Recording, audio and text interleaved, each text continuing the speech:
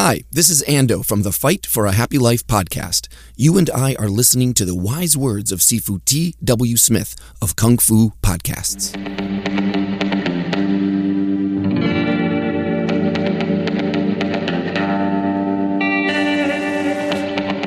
Hey, this is T.W. Smith at Kung Fu Podcast, where we explore the culture, the adventure, and the impact of martial arts. And today, we're going to be looking at one primary style of Chinese martial arts called BaGua. It's a book that was written in 1932 by Yin Yu Shang, and it was translated by Paul Brennan. I've taken the time to read through it and then to try to transform it for audio. The book is titled A Concise Book of BaGua Palming. It was supported by the Qingdao Martial Arts Institute, and whether you have been introduced to BaGua before or not, today's episode will give you some interesting background about the art itself as it was understood by this particular author almost 100 years ago. Some time ago, Professor Ben Junkins wrote something in one of his essays that stuck with me, and it helped me change how I review literature. He said that oftentimes the most critical elements of understanding the context, the social environment, and the times lie in the preface and the forwards of a literary work. As I shared these, I have included all the critical elements and have also removed some of the redundancy across the author's works.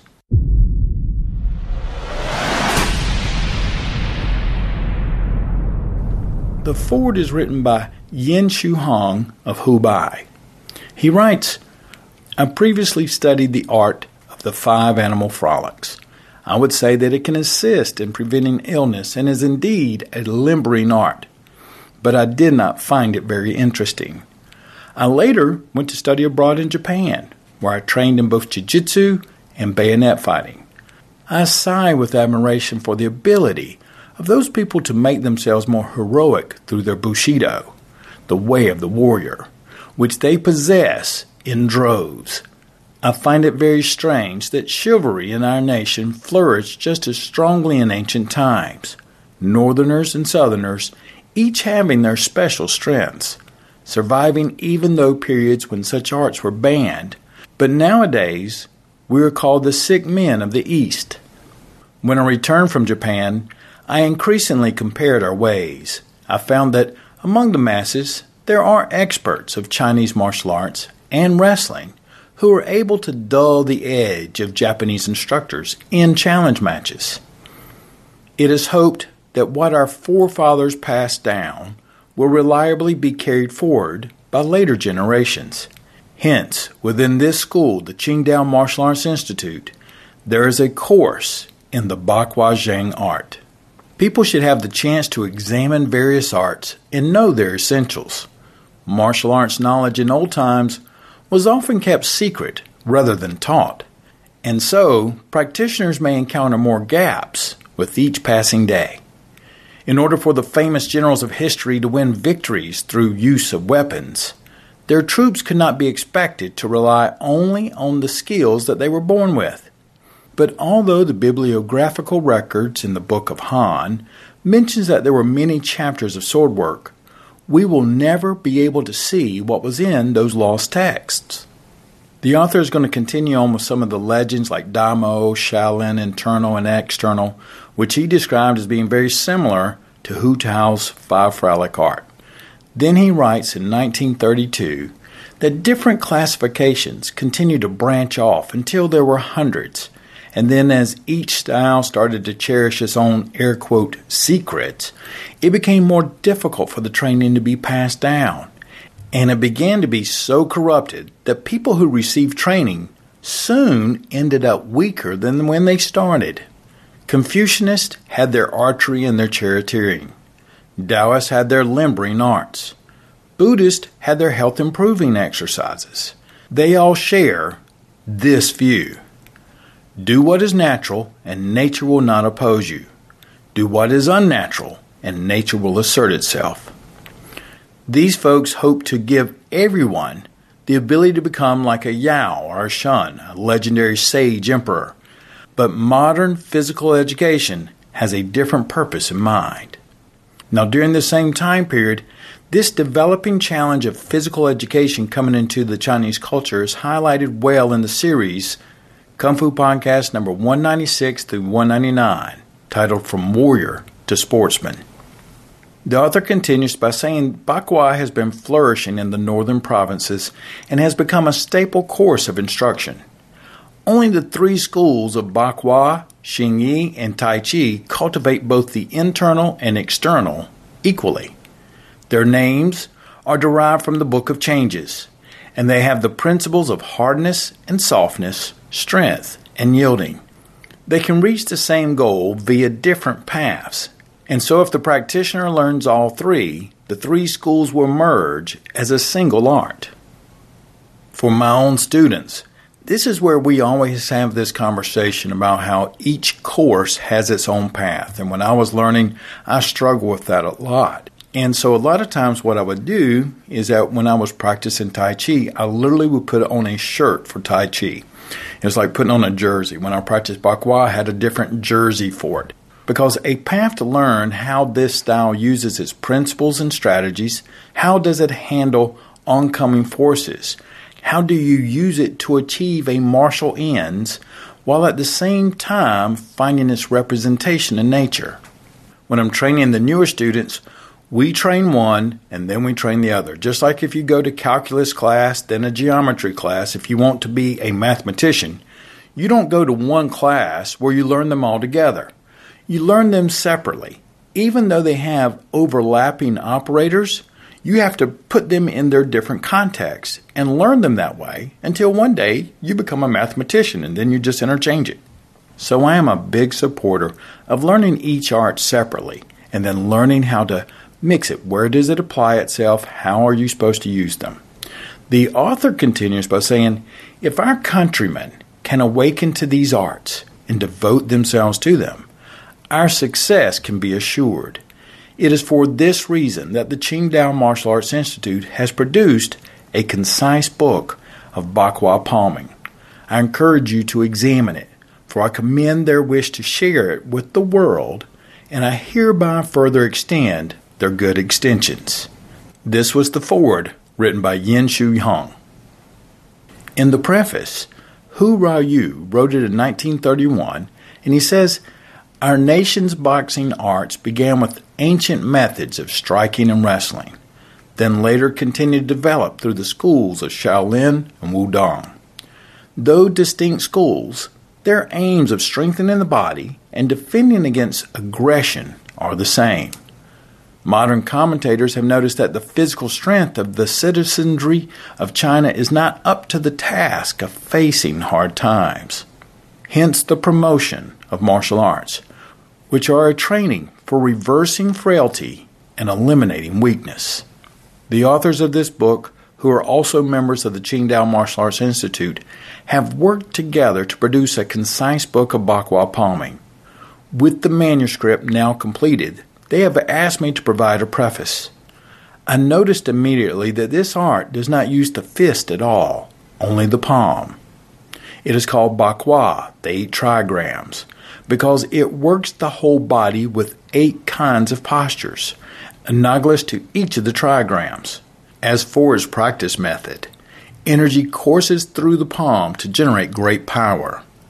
But it is said in the introduction of the book that to train the palms it is first necessary to nurture energy in order to be able to use it with the right measure of expending and replenishing, so that it is never used up. And then after a long time you will be able to deal with situations quite calmly, which are a useful set of maxims. The author continues by saying, when we speak of the energy of the world, it is a matter of common sense between passive and active, between hardness and softness, between opening and closing, or between motion and stillness. There is always a movement of energy. Our place among the 3 realms, which are the sky, the earth, and man, is to reach for the sky and spread out across the ground. But if we can be good at nurturing our own energy so that we have more than enough, it can fill the universe and be transformative. Furthermore, as long as we do not allow it to leak away, It will prevent illness and prolong life. A trifling palm art is surely a minor tool for such work, but with sincere, thorough, and meticulous study moving energy to your palms with fluency, the results you gain will be just as grand. Those couple of paragraphs meant a lot to me in my younger years.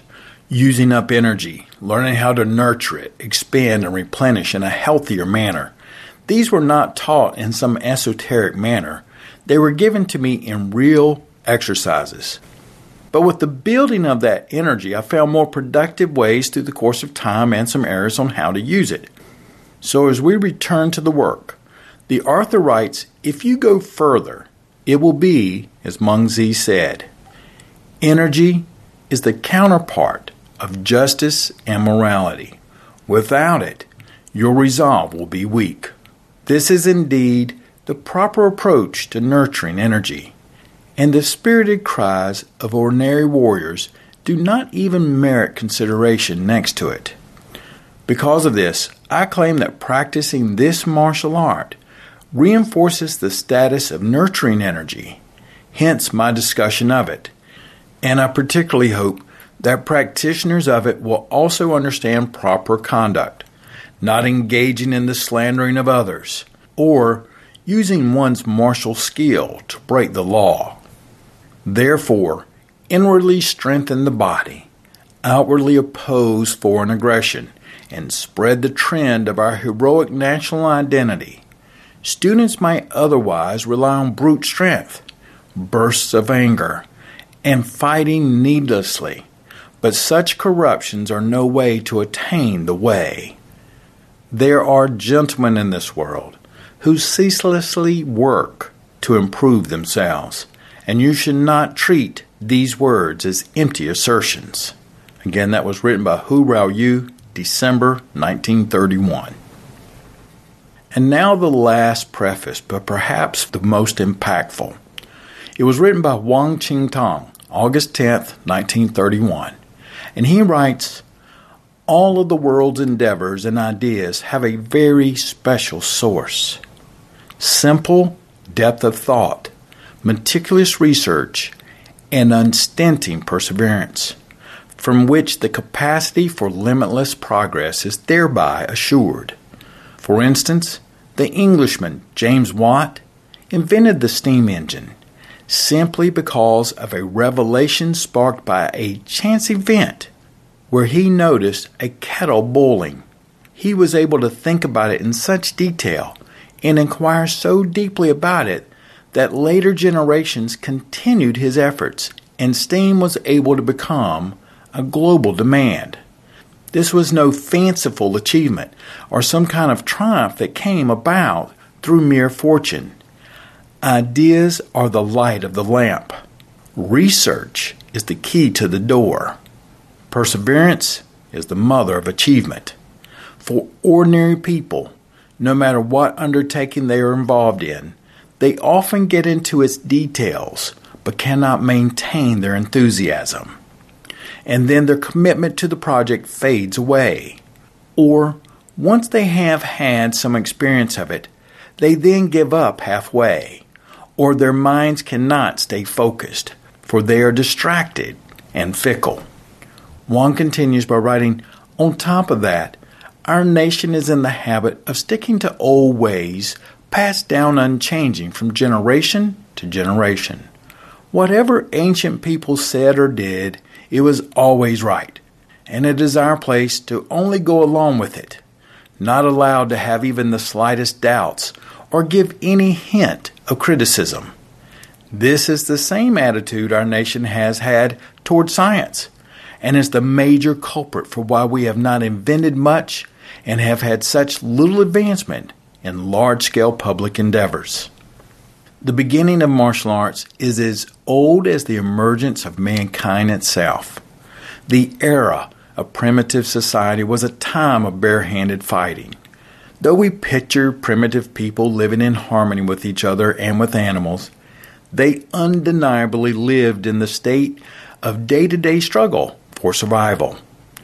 People in those days did not really understand the advantages of weapons. They were only aware of the strengths of their own bodies, and these primitive methods were the origin of barehanded fighting. However, humans are the most intelligent of all the creatures, and that is due to our thought, research, and perseverance. With further developments day after day, our methods of surviving have gradually improved. From barehanded fighting, we progressed to wooden weapons, then to stone weapons, then to bows and arrows. Now we have armored tanks, submarines, machine guns, poison gas, and are developing all sorts of weaponry, such as new types of planes, battleships, death rays, electrified nets, new bombs, and artillery. The methods of the struggle for survival are changing every day, and so such weapons are created through the power of science as the need for them arrives. However, to use these weapons, do we not need to be fit in mind and body? And for that, do we need a method of training? If we are seeking a method of training, there are the special skills of martial arts developed by the wisdom of previous generations, and they are an unparalleled means of training essence, energy, spirit, bone, and strength. We know that martial arts are a means of training the body for the struggle for survival, and this, of course, requires thought, research, perseverance, and ceaseless toil. Unfortunately, our society was affected by the trend of shunning martial qualities in favor of civil qualities, failing to appreciate the valuable substance of martial arts. Since cities tend to be centers for the more civil qualities, martial arts were not as easy to find there, and it was only in the likes of obscure villages or mountain temples that one could happen upon any sample of them. In such circumstances, the fate of these arts was precarious, barely able to be preserved, much less recorded in writing, and so there was no way to examine their profound principles, and then hardly even a memory of those arts being there at all. Therefore, the crude and uncultured people got their martial arts knowledge from novels, full of invention and superstition that dull the mind. Continuing along those lines for a long time, it is not surprising that martial arts were not given any importance by society, and were in fact just unjustly prohibited, causing people to forget that these arts have been intimately connected to the survival of the Chinese nation itself, until eventually they were talked of by ignorant people as if discussing some nonsensical magic. Those days can be regarded as a rather inauspicious period for martial arts. But now, enthusiasm to promote martial arts resounds throughout the nation. Absurd stories are being entirely discarded. Divisions between styles are given way to integrations, and the profound concepts of martial arts are being revealed one after another. These arts are advancing in every region, everyone carrying out the work to establish them there, and authors are making specialized books so that students will no longer feel cut off from the study as if there were mountains and rivers blocking their way, or intimidated by the training as if they were looking at the ocean and sighing at the scale of it. All that is needed is the ambition to learn, and then they will be able to follow along with the instructions. Because of this, the future for martial arts can expand further each day, and many people, by the way of thought, research, and perseverance, will gradually achieve unprecedented results. The mission of our Qingdao Martial Arts Institute is likewise to strengthen the masses and rescue the nation, cherishing the hope that the whole populace may be transformed by martial arts. We wanted to take what we have learned from our research and have it written into a small book to contribute to society, thereby providing our comrades who are enthusiastic about martial arts with reference material for their training. This small book may be somewhat crude, but the author has shown extra boldness and producing it by cordially inviting martial arts experts to discuss its flaws, even to the point of giving it insulting criticisms, in order that his small efforts may bring about a large benefit, just as when we toss out a brick to draw forth the jade. The motivation for producing this book of BaGua palming is not to proclaim in any way that this art is superior to any other, but because this art happens to have the capacity to regulate the breath and has the effect of keeping energy from floating up, it exclusively uses palms because they adapt quicker than clenched fists. And every action is surrounded with deep principles. The first step in this work is to make a simple presentation of the art. Then later, the author will also present the theories of other arts and weaponry, as in Yin's 1933 book of saber training. It ought to be better clarified for you what the name BaGua palming signifies. But as the author has not made a proper study of the divination text of linking mountains, returning to storage, and the Book of Changes, which are the source text for the 8 trigrams, he does not presume to mix in any ununiformed ideas that he may have. Nowadays, all theories are given over to scientific investigation, and so the author has not engaged in recklessly interpreting the 8 trigrams, seeking only to make a straightforward presentation of the BaGua Zhang art. That was written August 10th, 1931, and that was an excellent point by Wang Qingtong, as you are going to hear the author resonate a simple point. He is not trying to bend the martial art training manual into a philosophical cookbook. That was done by other authors of the similar time period. They will use the 8 trigrams as a way to catalog the art, not as a complex way to interpret it. I have had this conversation with others in other styles of Chinese martial arts, like Xingyi as well, when they get into the 5 elements. Those are the prefaces and the forwards of the concise book of BaGua palming, written in 1932. Now, for the members, I'm going to have a continuation of the book with the author and can probably have another hour's worth of work in that. This is a wonderful introduction to the BaGua Zhang martial art and some ideas as it was being interpreted almost 100 years ago in the late 1920s and the early 1930s. I hope you have a great practice today. Get out there, put in some sweat equity, and I look forward to talking with you again real soon.